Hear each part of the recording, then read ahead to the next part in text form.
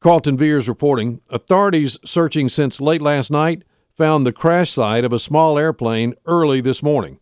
The wreckage was spotted by Highway Patrol helicopter about 7:30 a.m. Billy Garrett Jr. said the FAA told him the airplane was last seen on radar west of Brownsville over an area in the vicinity of Carl Brummett Road and Highway 54 West. The Piper PA-28 is a four-seat, single-engine airplane. Sheriff Garrett confirmed that two people, both from Texas, were aboard. Neither survived. According to online tracking services, the flight left Pearland, Texas, that's near Houston, and was bound for Murray, Kentucky. No one knows why the plane crashed, but the weather at the time the FAA notified local authorities about 10 p.m. included freezing conditions aloft, high winds, and some rain. The name of the pilot is being withheld pending notification of next of kin. National Transportation Safety Board, the NTSB, is sending investigators to the scene. The Highway Patrol has placed charges against the driver of a car involved in a crash with a Haywood County ambulance that occurred last Friday. It is in its report released yesterday.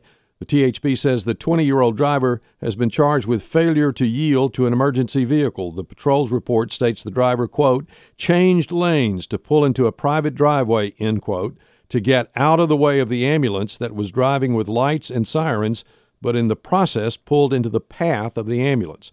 The ambulance, the newest in the county's fleet, was heavily damaged. The ambulance crew and the driver of the car were taken to the hospital, but no one was seriously hurt. The Brownsville Police Department, in cooperation with the Drug Enforcement Agency, will host a prescription drug take-back event. It's this Saturday, April 24th, from 10 a.m. to 1 p.m. Police Chief Barry Diebold said it's an opportunity to safely dispose of prescription medicine that's no longer needed. Diebold said, quote, place your old prescriptions in the large metal collection box, end quote. It's located in the lobby of the police department. No paperwork to fill out. University of Tennessee system will not require its students to get vaccinated against the coronavirus.